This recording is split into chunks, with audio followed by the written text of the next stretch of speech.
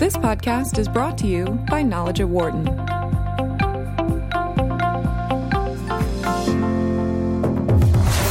From the campus of the University of Pennsylvania Wharton School, this is Knowledge at Wharton on Business Radio. Here's your host, Dan Loney. And hello, everyone, and welcome to the Monday edition of Knowledge at Wharton here on Sirius XM 111. We come to you today from the Philadelphia Convention Center, the site of the Power of Performance Conference presented by the National Black MBA Association and Prospanica. There are an amazing number of great business stories at this conference from companies both large and small across the United States. So sit back and enjoy Knowledge at Wharton today, coming to you from the Power of Performance Conference presented by the National Black MBA Association and Prospanica. The leaders of the organizations hosting this conference joining us right now. Jesse Tyson is CEO and president of the National Black MBA Association. Thomas Savino is president of Prospanica. Gentlemen, thank you for your time, and thank you for the invite to come down here today. Well, thank you for taking the interest to be here. Yeah, it's good to see you. Thank you. This is the first year that you're hosting the conference together. Tell us, I guess, from both perspectives, how the partnership came together, Jesse. Well, National Black MBA has been in existence since 1970. We morphed from 5 college students at the University of Chicago to now having over 12,000 members. We do a conference each year. We have gotten to a point where we have anywhere from 8,000 to 10,000 people at our conference. Prospanica had their own conference, and we thought it was time for the two powerhouse organizations in this space to come together and demonstrate to our members, our boards, and our country that Latinos and African-American groups can come together and do some good. And it's all about trying to help the next generation get access to jobs. And so why wouldn't we combine our resources to become a much bigger event than we could be if we were two separate ones? Thomas? Yeah, we've been close as organizations for a very long time. In fact, we often just look to National Black for guidance when the National Society of Hispanic MBAs was created in 1988.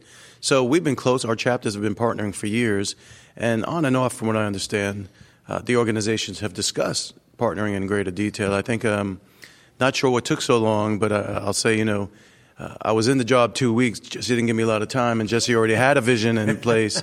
And we went on a journey that was very clear to Jesse and I. Very clear for all the reasons he mentioned. I'd be interested to get your opinion. I mean, the title of the conference is Power of Performance. What does that mean to each of you? Well, for me, what it really means is we have to teach our members as well as those who attend our conferences that they have to be prepared before they go A, into the interview, and B, once they land the job, how to get themselves positioned to be successful in their career. So performance trumps everything. We talk a lot about mentoring, but we also tell them you can have as many mentors as you want, but you have to be good at what you do. So performance is the key, and that gives you the power to continue to propel your career. Tom? Yeah, no, that's absolutely right. All the subjects, if you look through the subjects for the last few years, you don't underline performance, right? And at the end of the day, you can have a great elevator speech, you could have all these great soft skills, but if you don't perform, it just doesn't matter.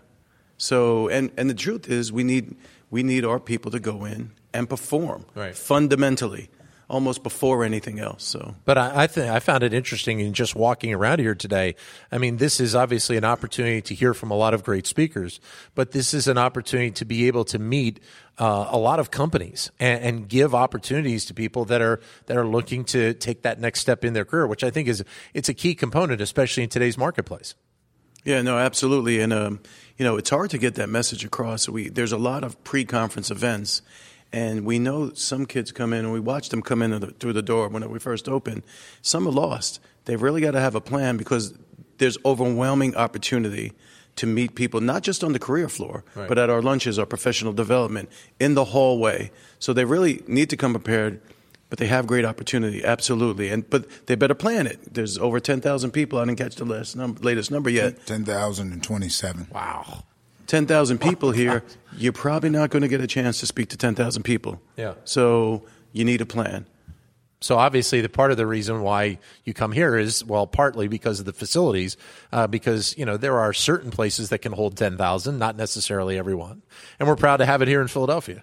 Well, we were, Prospanica was here a few years ago for when they had their standalone conference. National Black was scheduled to come a few years ago. We ended up not coming here, but we made a commitment to the Convention Visitors Bureau. If you take care of a few things to accommodate some needs that we had, we would come back. And I was talking with Julie Coker probably 2 years ago, and she said, we fixed those things, so thus we're back, and we're back in a much bigger way than we were originally planning to. So then when you talk about leadership today to the people that are here at this conference, what do you think makes a good leader these days? Well, for me, it's courage. It starts with courage, the ability to make difficult decisions. I oftentimes say leaders see the same thing that everyone else sees, but they just have the courage to take action. Right. And if you look at some of the decisions that Prospanica has had to make and that I've had to make for National Black, even in what the decision that the CVB has had to make here in Philadelphia, that's what leaders do. They make the tough decisions, you live with the outcomes, and you move on. Tom? Yeah, today's environment, both with the government and how the country's going with a little divisiveness, certainly needs courage first, and we're seeing that with corporate activism, right? Yeah. The CEO is becoming much more than the leader of their organizations. They're becoming leaders in the country, and certainly courage, and I think transparency comes with that. Right? They got tough messages, and they have to be very clear. You can't spin it. I guess you can try, but you can't spin it so much anymore. Well, I found it interesting when we're doing the show daily that when you talk about the role of a leader right now, whether that be the C-suite, whether that be a manager, mid-level, whatever it might be, those are people that maybe have some of the same components as maybe 20 or 30 years ago, but obviously they've been updated because of all the different kind of nuance changes that we've seen in business, and especially with technology. I mean, that has just kind of influenced, I think, to a degree, how leaders lead these days. Yeah. Go ahead. Yeah, no, I agree. Technology is the enabler that allows us to get access to a much broader base in a much faster time than we had in the past. But I think the authenticity of leadership is still the same. We have to be courageous. We have to be ethical. And we have to be able to motivate people to do the things that we can't individually do ourselves. But that ethical piece is an interesting part to it because we still see examples of where ethics are failing. We mentioned on the show a few days ago, Wells Fargo. There's an instance of not necessarily ethical behavior. We still see it. So how do you think you need to eliminate that? What are some of the components you think that need to be eliminated to make being a leader of a company more ethical? Well, eliminate's a strong word, right? I mean, you can put all the systems and structures in place, and human beings are going to be human beings wherever they are, be it in a church or a nonprofit organization or a corporation where there's more temptation. And the isolation, if you allow yourself to be isolated, certainly kind of separates you and gives you false description of reality. So it's hard to eliminate. I think I'm proud of what Wells Fargo has been doing to reach out to us. Yeah, right. They've now been very transparent. They've really reached out and done a great job. So we're real happy with the direction. I feel badly for them and their employees and their families who've gone through it. But I think they're reacting, and they're still catching up because with some one news after another coming out. Yeah. But it's hard to, and it's going back to the leadership and courage thing. Not just that one person though. It's mid-management a lot of times we find where we need the courage. You can have our CEO leaders be political activists or have a value system they put out and speak to publicly, but sometimes it gets stuck in senior to mid-management. Right. If I could add to that, companies don't make bad decisions. Individuals make bad decisions. Right. And in some cases, systems are not robust enough for leaders to catch some of those decisions that are being made before they become major issues. To Thomas's point with Wells Fargo, we're kind of walking down that path with them because, to his point, they were fairly transparent with us as one of our partners in terms of what happened and how they have put fixes in place to make sure that it doesn't happen again. But stepping away from Wells to talk about leadership a little bit further, people sometimes will lose their moral compass. And when we lose our moral compass, it's hard for us to find our way back to where we should be. Right. And that's not unique to any individual, but it just requires that we stay diligent around trying to stay focused and stay grounded. Jesse Tyson is the CEO and president of the National Black MBA Association. Thomas Savino, president of Prospanica. You're listening to Knowledge at Wharton here on Sirius XM 111, business radio powered by the Wharton School. Playing off of what you just said, thinking about something that was in the news recently, what's going on with the NCAA right now. And that is kind of, I think, not surprised a lot of people, but it's disappointing to be able to see that leaders of young men in a college setting are making some of the decisions that they are. Yeah, and same comment about this whole notion of having a moral compass. But I think part of it too is, as a society, we talk more about the guy who can shoot a three-pointer than we do the kid who is getting an engineering degree. Right. That's a societal issue, and one can ask ourselves, who's going to have the greatest impact on society over the long term? Right. I'm an athletic fan myself, but I tend to put more of my emphasis around helping that student get through engineering school. Sure. And hopefully that kid will make enough money where he can buy a ticket to go see the athlete play. Right. But let's focus on the fundamentals that we need to focus on and not allow things to get sensationalized and get trapped into athletics, because there's so many other things that we could spend our time on. But to your point, though, the leaders of those young men, and I think they're all at this point young men, have to be accountable. And when those things happen, tough decisions have to be made, and people shouldn't be apologetic about making those tough decisions. Tom? Yeah, no, absolutely. And I agree with Jesse. You kind of wish everyone could come to a week like this to see our all-stars and our three-pointers in terms of, their education and their performance at work, and watch the way they network. And this year, maybe especially with the partnership, very easily these kids are reaching across the aisle quickly with harmony.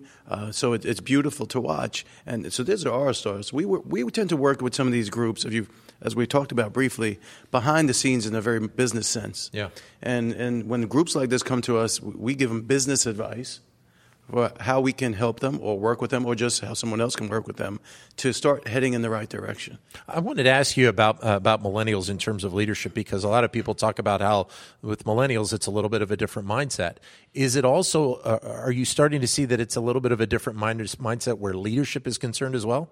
Yeah, no. First of all, I mean, more than half my chapters are now led by millennials, and it took the organization a little while to get used to speaking millennial, if you will.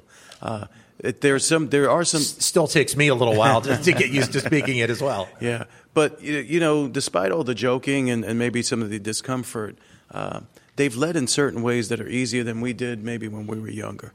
And across the aisle is a perfect example. They really reach out to groups other than themselves to lead. Right. And that's phenomenal, because if you're just looking inward in your own community, it's a narrow leadership. And we don't need that from this generation. We didn't need it from our generation. We need a leadership that knows how to cross all segments of our country. And I see that in the millennials. Right. So I'm very pleased with them. Not every moment, but very pleased with them. So. Right. I think I agree with Thomas, but I think part of the addressing the issue is we who are not millennials have to also make some adjustments. Right. Because we don't always have all the right answers. Neither do they.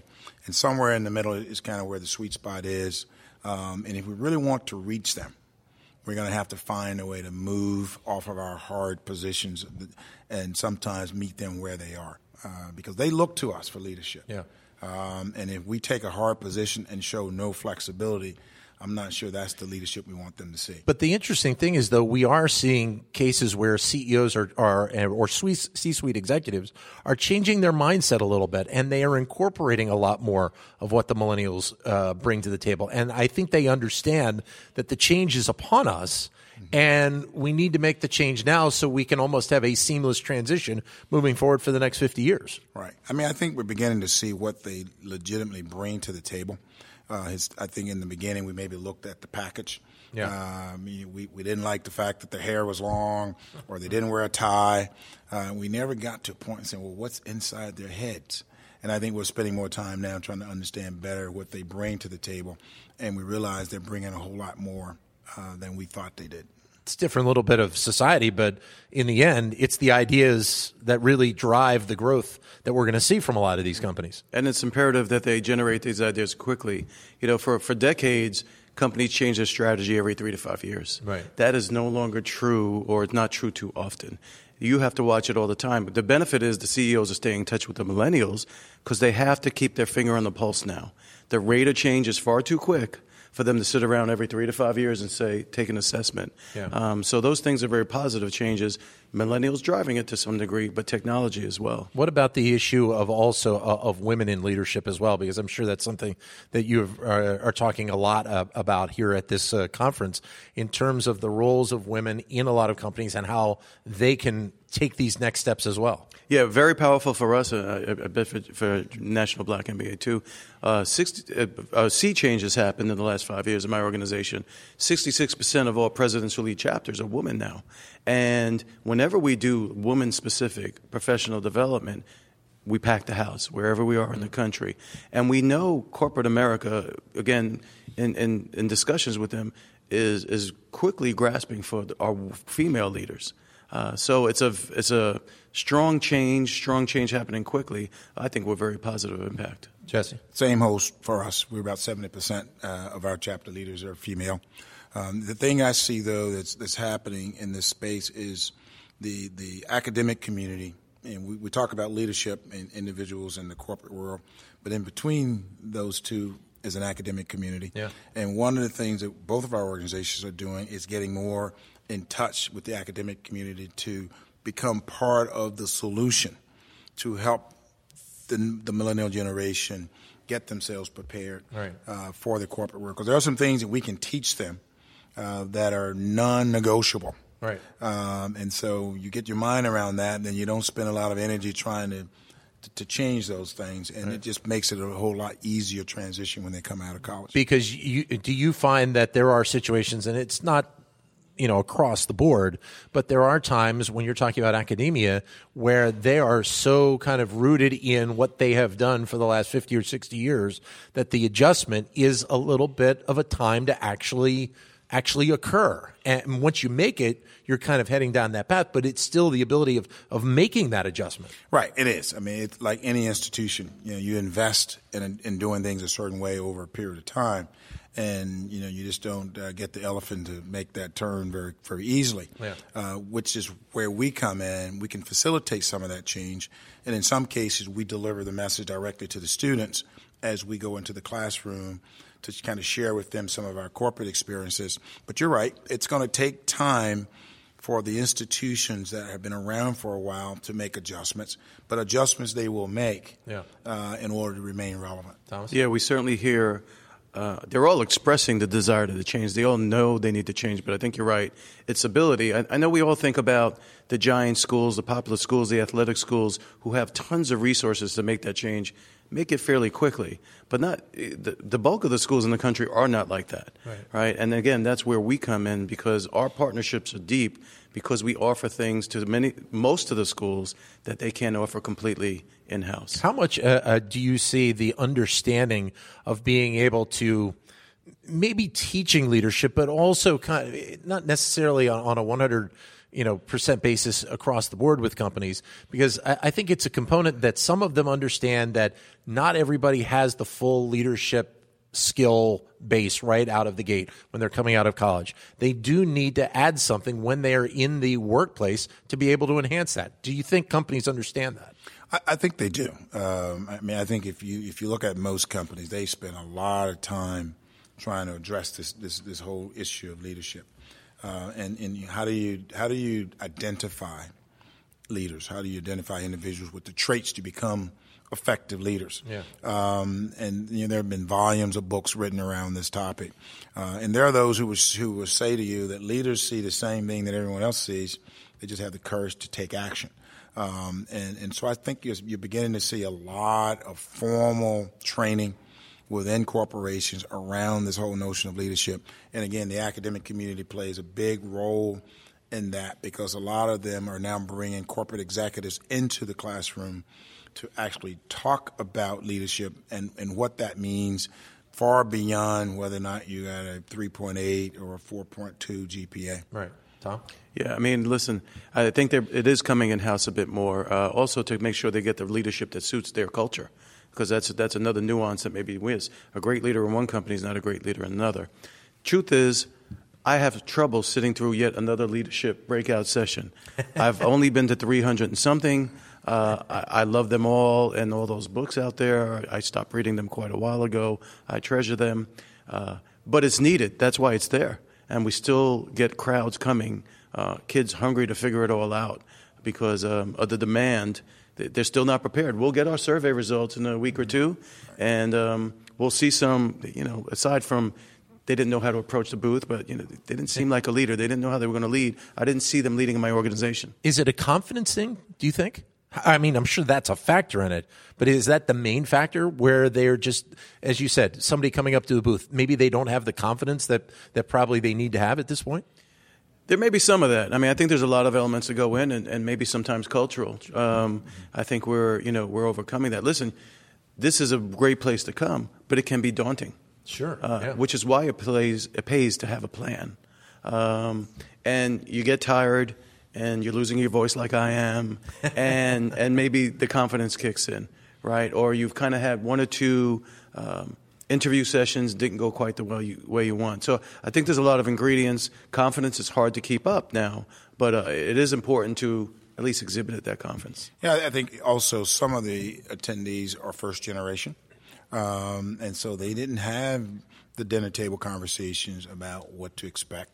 So they're kind of learning on the fly in some cases, whereas if you had a father, an uncle, or a neighbor, or whomever who kind of took you under their wings before you got to that point to share some learnings with you, it's much easier for you to make the transition. So some of it is first generation, but I think some of it is confidence, but confidence that gets better the more they actually stay in the game and interview. But seemingly the one advantage that this generation has over people of our generation is the technology and the understanding of the technology and how important that is in the business setting these days. I mean, I think of my kids, and the technological savvy they have at 10 and 8 years of age. I mean, kids now technologically are more prepared than ever before, which is a key component moving into the workforce. No, I agree. I watched Jesse talked about our children probably doing quite well. I watched my eldest son go through a high school career fair.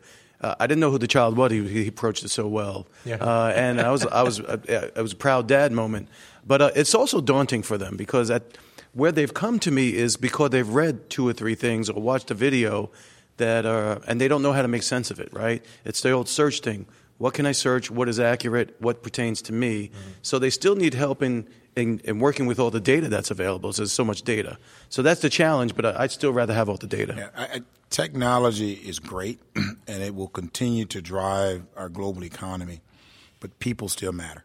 And until you have a mentor in your life to kind of teach you some things, it doesn't matter how much technology you have. You still are going to be behind your peers. Which is great that you say that because seemingly there's a concern out there that we're going to see more and more jobs become robotic or, not needing the actual human hand. Mm-hmm. So that's a good thing that you believe that we're not going to lose that quotient, even though there will be an enhancement to, using robots in the workplace. We're still going to have the human beings as a key component. I don't see that we'll ever get beyond the fact that people matter. When that happens, then there won't be any human beings left to have the conversation that we're having. Right. And I think we need to continue to talk to our young folk about that fact because sometimes, especially first-generation students, think that technology is it. And so they get intimidated if they're not as savvy as others.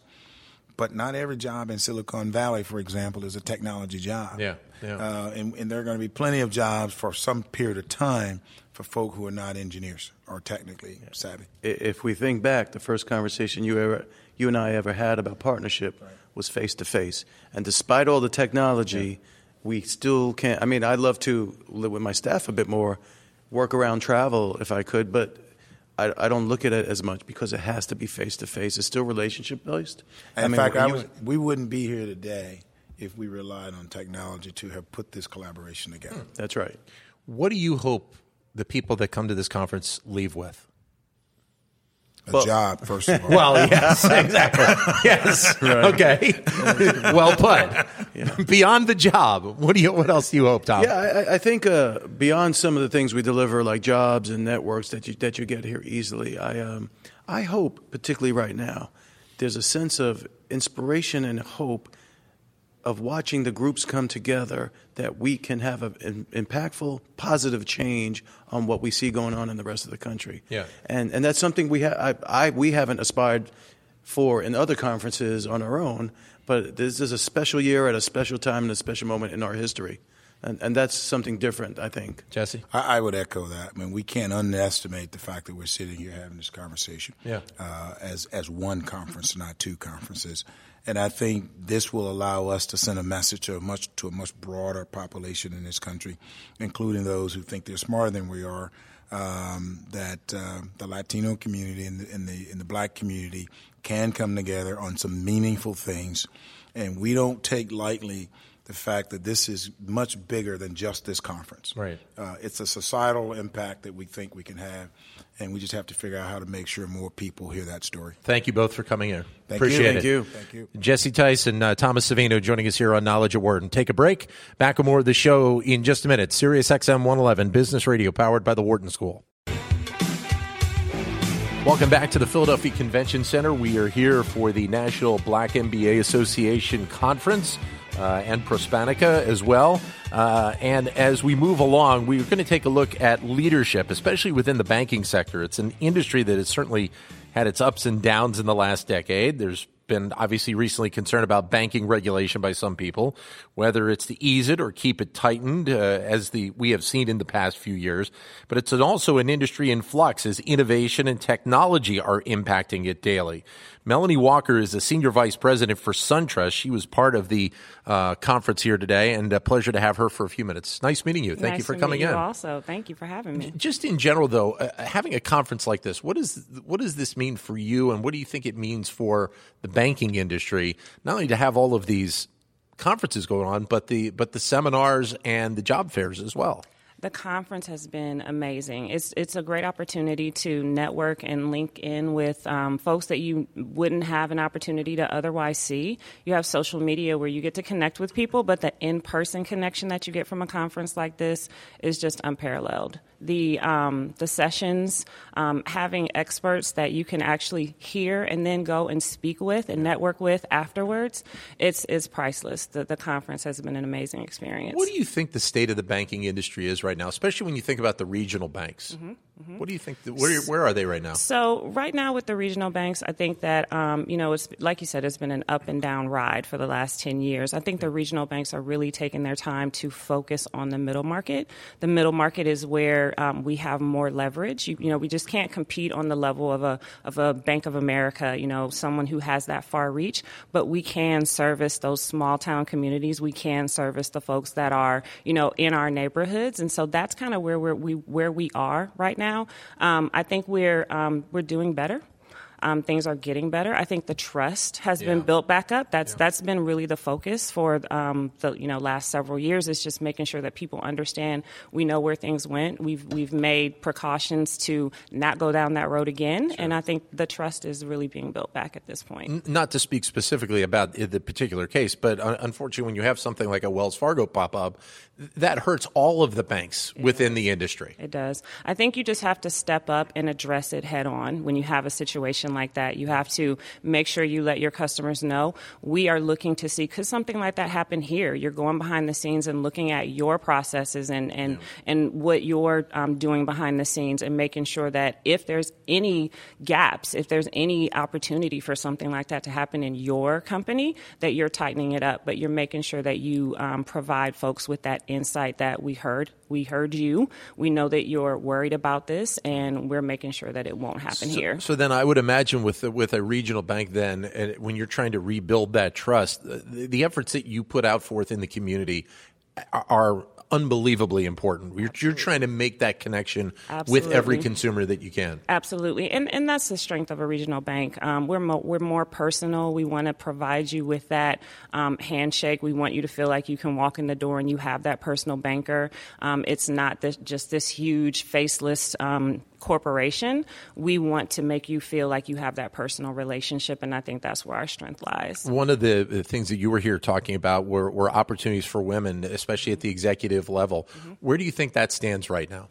I think that women, we have a huge opportunity. We were really focusing on Hillary's historic run in the White House, and how did that hurt women or did that help us? I think that it definitely helped us. I think that you're going to have folks that have bias, and you have to address those biases head on also. When people can see that women can do anything, yeah. We have to let them know. You have to see a woman, in action, see us running the show, and that's what we're doing. I think that in the past you've had a lot more barriers, but I think now people are really stepping up and seeing us and not having those same problems. You're always going to have some obstacles that you have to address, but I think that the ceiling's been broken.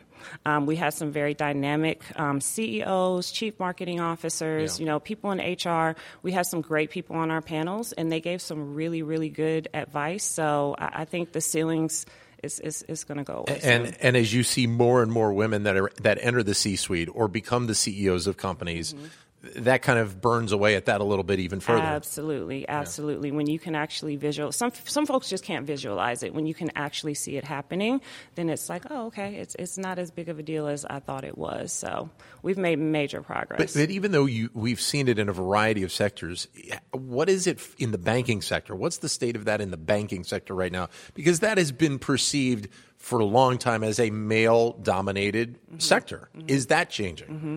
I think slowly but surely it is changing. I know in our bank in particular, we have some very dynamic female leaders. In some other institutions, I've seen very dynamic female leaders. I think, it hasn't been as progressive as some other industries, but we're moving along. Going back to the election for a second, you mentioned about Hillary Clinton and her run and her attempt to become president of the United States.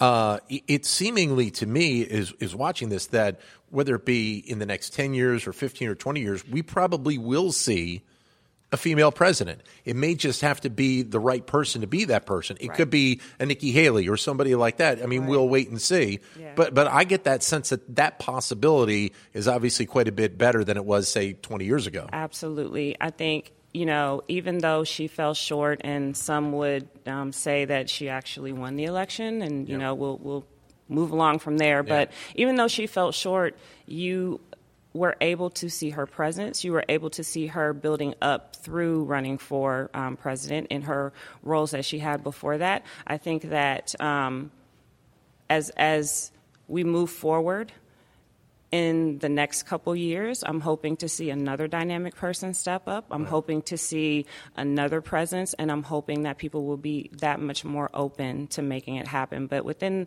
the next couple years, I absolutely expect to see a female president. Is the expectation that within the banking sector right now that what that industry went through over a period of 5 to 10 years, they've been able to build away from that, and now we're seeing, the various levels of digital come into the banking sector and the innovation that's coming into the banking sector, and that is kind of pushing the industry forward. Those are kind of the two components that seemingly will carry banking, well into the next century. Mm-hmm. Robotics is the hot topic. I think behind the scenes, a lot of companies are really putting a lot of focus, attention, and investment into robotics. They're looking at their processes and saying, where can we innovate? Where can we automate? That's definitely the hot topic in the industry. And if you're not looking at that, you definitely need to jump on it. You're a little bit behind the 8 ball on that. We definitely have a huge focus and project internally at my bank looking at robotics and how we can innovate and how we can better serve our customers, because that is our focus. Sometimes you can lose the focus of what we're here for. Yeah. It's all about the customer. So whatever we can do to make our bottom line stronger is what we're focused on. But what do you think that's going to do for the regional banks or banks in general when you're talking about the community touch. I mean, people of my generation, a little bit older, were used to going to the bank, talking to the teller, right. talking to the loan officer, whatever it might be. Right. That's pulled away from a degree, and it makes me wonder if whether or not we are going to lose that altogether at some point down the road. I think that's a really good question. It's a fair concern also because that is our focus in the community. So I think you have to have a nice balance. You can have that automation, but you also have to make sure that you provide that personal, that human touch, because that's where in the regional banks and in the small towns,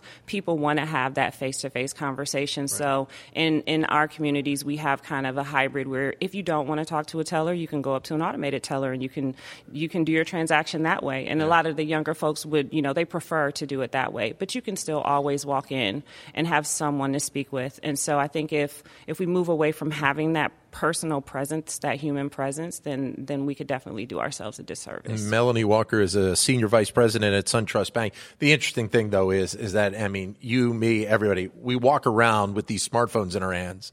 And just the concept of banking in general has done a complete 180 since we've had this technology kind of in our hands. Right. And I would imagine that probably everybody at your bank and pretty much everybody in the banking sector in general realizes that the way to connect to the consumer, for the most part, is going to be through this device in the years to come. Mm-hmm. Yeah, absolutely.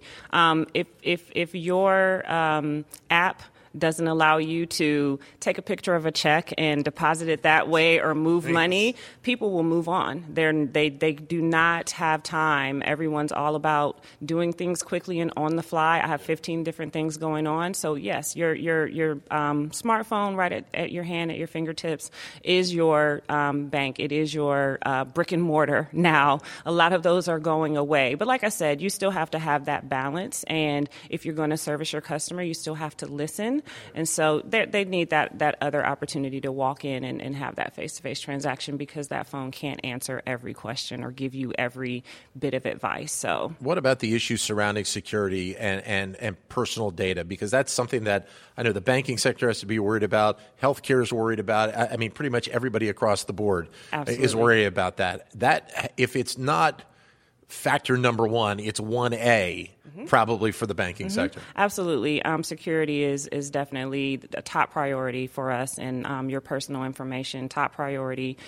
We have many controls. I mean, we're highly regulated to make sure that we, protect your privacy at all costs. So it is definitely at the top of our list as it relates to, you put your trust in us, and that's with your money, your investments, but also with your personal information. And so we take that very seriously. Where do you think banking will be? I mean, can you start to, I'm sure this conversation has happened in your office, of what banking could potentially be in the next 20, 30 years. I mean, there's going to be core elements that will be the same because you have to have the connection with the consumer. Absolutely. You have to be providing the services. But still, there's going to be that next level of growth for banking, just like there is now in healthcare and a variety of different sectors. It's interesting. You hear a lot of people talk about the different avenues that banking could take. I mean, lending, that's our core. That's always going to be there. Investments, servicing your customer. I think that as the industry grows, as technology grows, as innovation grows, so will banking. We will follow and make sure that we're servicing you in whatever way the industry is going. And so who knows in 10, 20 years what kind of innovation will come down the pipeline. Whatever that is, we'll definitely be there hand in hand, walking with you to make sure that we're servicing you in the best way possible. So I can't say where banking is going to be in 10 and 20 years. We're going to make sure that we're going wherever the trends are going with everything else that's going on out there. So thanks for a few minutes. Thank you. Appreciate Thanks for having me. Melanie Walker, Senior Vice President at SunTrust Bank. Well, much is made of how government works and spends its money. Recently, there was concern over HHS Director Tom Price taking private planes for duties. There's also been much said about government contracts and the process of winning them, but also the implementation of a contract to make sure that workers are treated fairly. One of the sessions here at the National Black MBA Association Conference dealt with the issue of government contracts. One of the gentlemen involved in that, Cassius Butts, who's a former Obama administration appointee for the Small Business Administration. He's currently the chairman of consulting firm CFB Advisors out of Atlanta, and he joins us now. Nice Nice meeting you. Thank you for coming in. Good morning. Glad to be here. So how has the idea of a government contract changed? Because I think there's a perception that big business has got an unbelievable advantage on small business in getting a contract. Sure. One thing that is consistent is that government contracting has been around since the existence of this country, have been in place. And what that means is that there are opportunities to make sure that lights are on, folks have clothes on their back, they have cars to drive, and they have the ability to basically function. So our government needs to be in place to function at all times. With that being said, we have specific agencies that are in place to make certain that you have those opportunities. And when there is not so much of an eye-to-eye going on under the Dome and in Congress, government still has to function. And so we've had to find a place, a way to make certain that happens. That's why there's a continuing budgets that are put in place. All that being said is that no matter what you see on the headlines, the government still has to function. The lights have to be on. Yeah. Trash has to be picked up. And so I'm definitely proud to say that we've been in a place in this country now, as you know, over 2 years to make sure that the lights are on. Trash is still being picked up. People still have the opportunity to go to college, no matter who's in the Oval Office. Yeah. And so we have to find ways of tapping into those resources. Our panel talks specifically about learning more about your local, state, and federal government so you can play an active role in that and becoming more aware about how to get involved and making certain that you know what to do no matter what goes on Pennsylvania Avenue. Especially for small business as well, correct? Absolutely. Small businesses are the lifeblood of this country. Over 98% of the economy runs off of small business.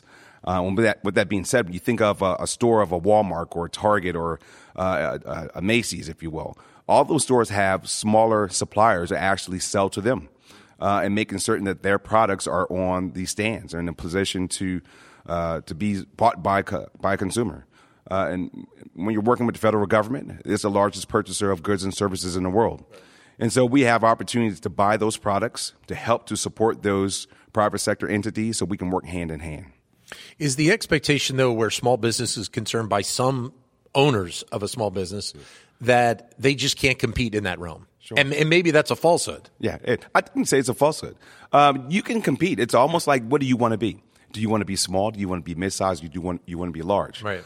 You figure Under Armour started out as a small business through SBA. Yep. You figure Sarah Blakely in Spanx. She started off by having advisement through SBA. FedEx.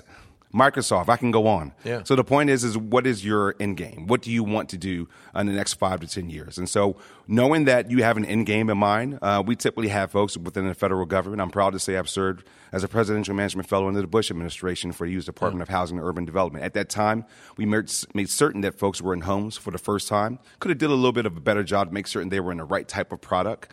But you learn from that. Mm-hmm. So you take that model and implement the same thing at the SBA, which I did. And making certain that people were aware of their options. I want to make one point, Dan. The United States federal government is not a mandate. It's an option. We're going to be here no matter what.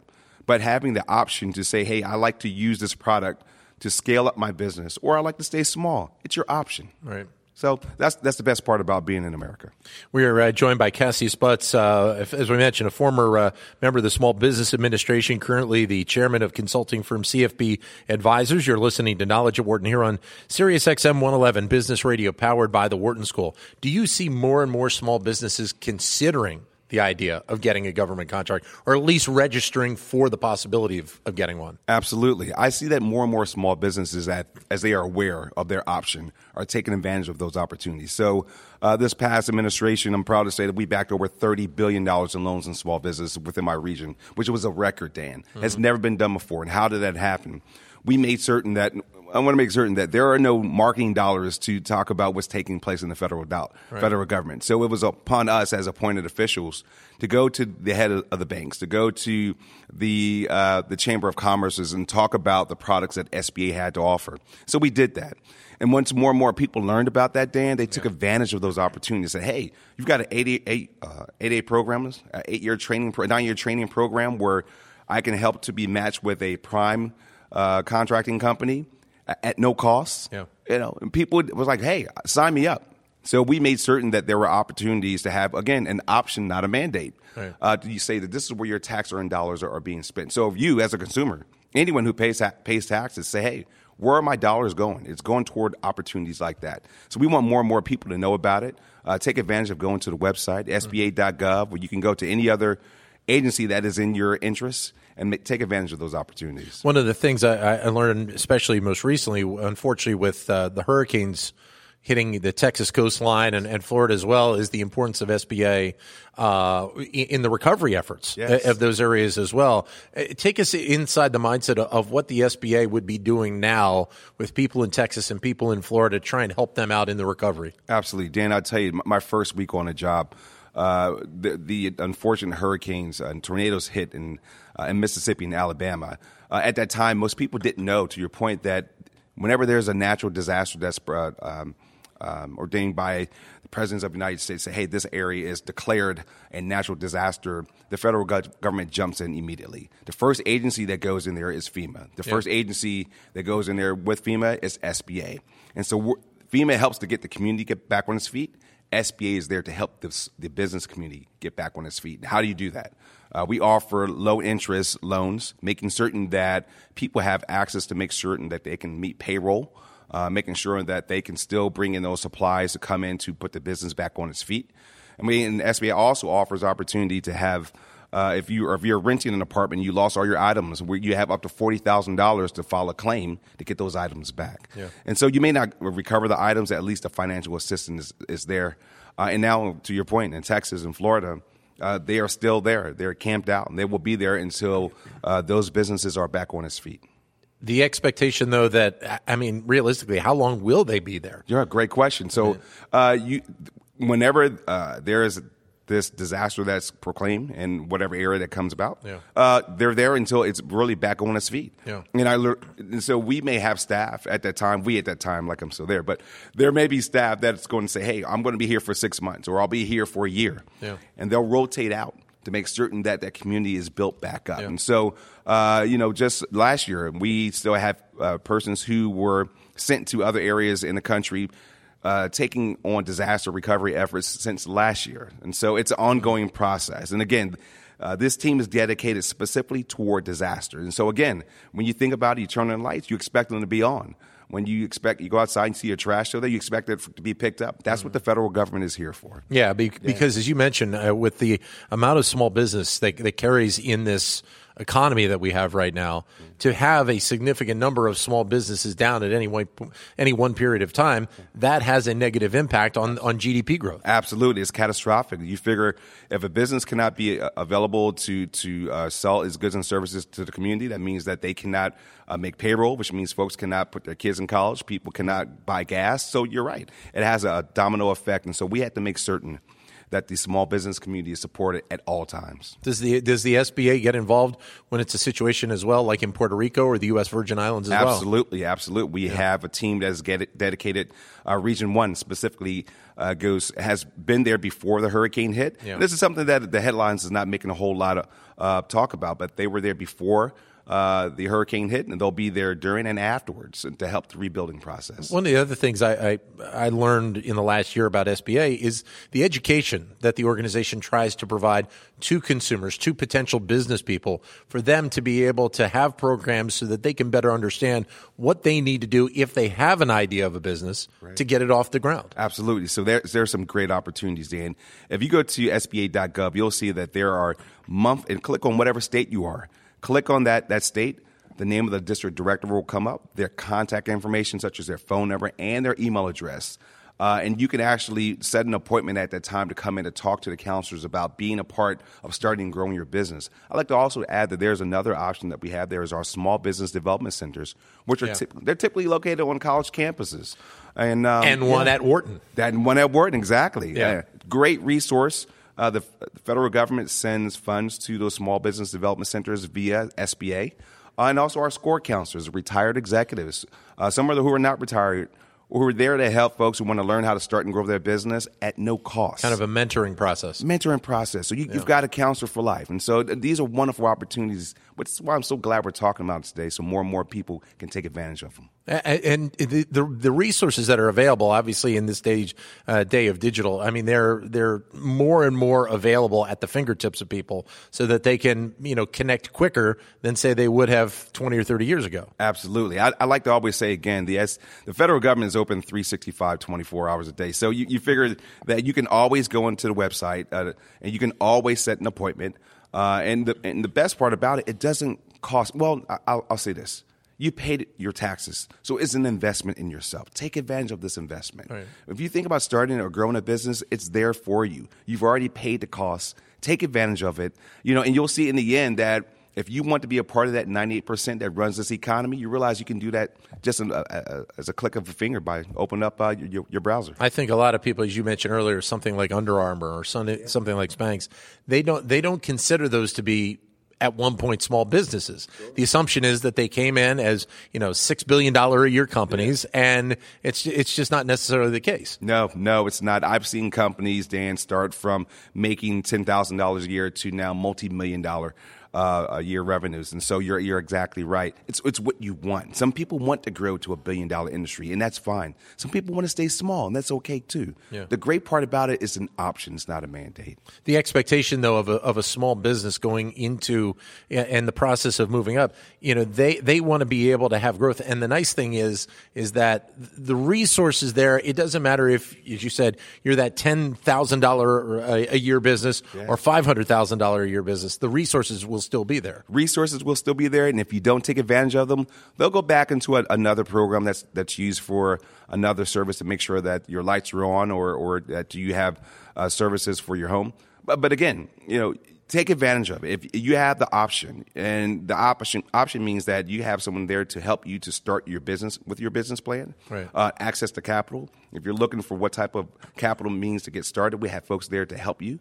And even if you're looking just to have training, or if you want to be a mentor to help someone, this is what it's so important to get this information out, so more and more people are taking advantage of it. Your advisory firm is doing what? Playing off of that to a degree? Certainly. So CFB Advisors, again, we're a boutique consulting firm located in Atlanta, Georgia. But we're there to help folks with access to capital, certification opportunities. If you are considered a minority, a woman, or a person who was considered a minority, we help to get you certified through entities such as National Minority Supplier Development Council or any other organizations such as the Greater Women Business Council. Yeah. We want to make certain that people realize that there are entities in place that can help you to scale up. And so what we do at CFB Advisors, we make sure that you're there to know what these options are and make certain that they're available for you at any time. And you were telling me something that you're involved with at Georgia State University as well. Absolutely. I'm an executive resident at the Georgia State University JMAC College of Business. We're there to help folks to make certain that they realize that there are pipeline opportunities from philanthropic opportunities to make sure that students have access to jobs and internships, and to make certain that more and more people know about what's taking place. We were just voted the 4th most innovative institution in the country. Right. And so we're very proud of it, and we're doing a lot of great things. In fact, our dean, Richard Phillips, is a graduate right here in Pennsylvania, University of Pennsylvania as well. So we're proud and glad to be in this space. Nice meeting you, Cassius. Thanks very much. It's a pleasure meeting you, Dan. Thank you very much. Cassius Butts joining us here on the show. We will take a break, come back with more of Knowledge at Wharton here on Sirius XM 111 Business Radio, powered by the Wharton School. For more insight from Knowledge at Wharton, please visit knowledge.wharton.upenn.edu.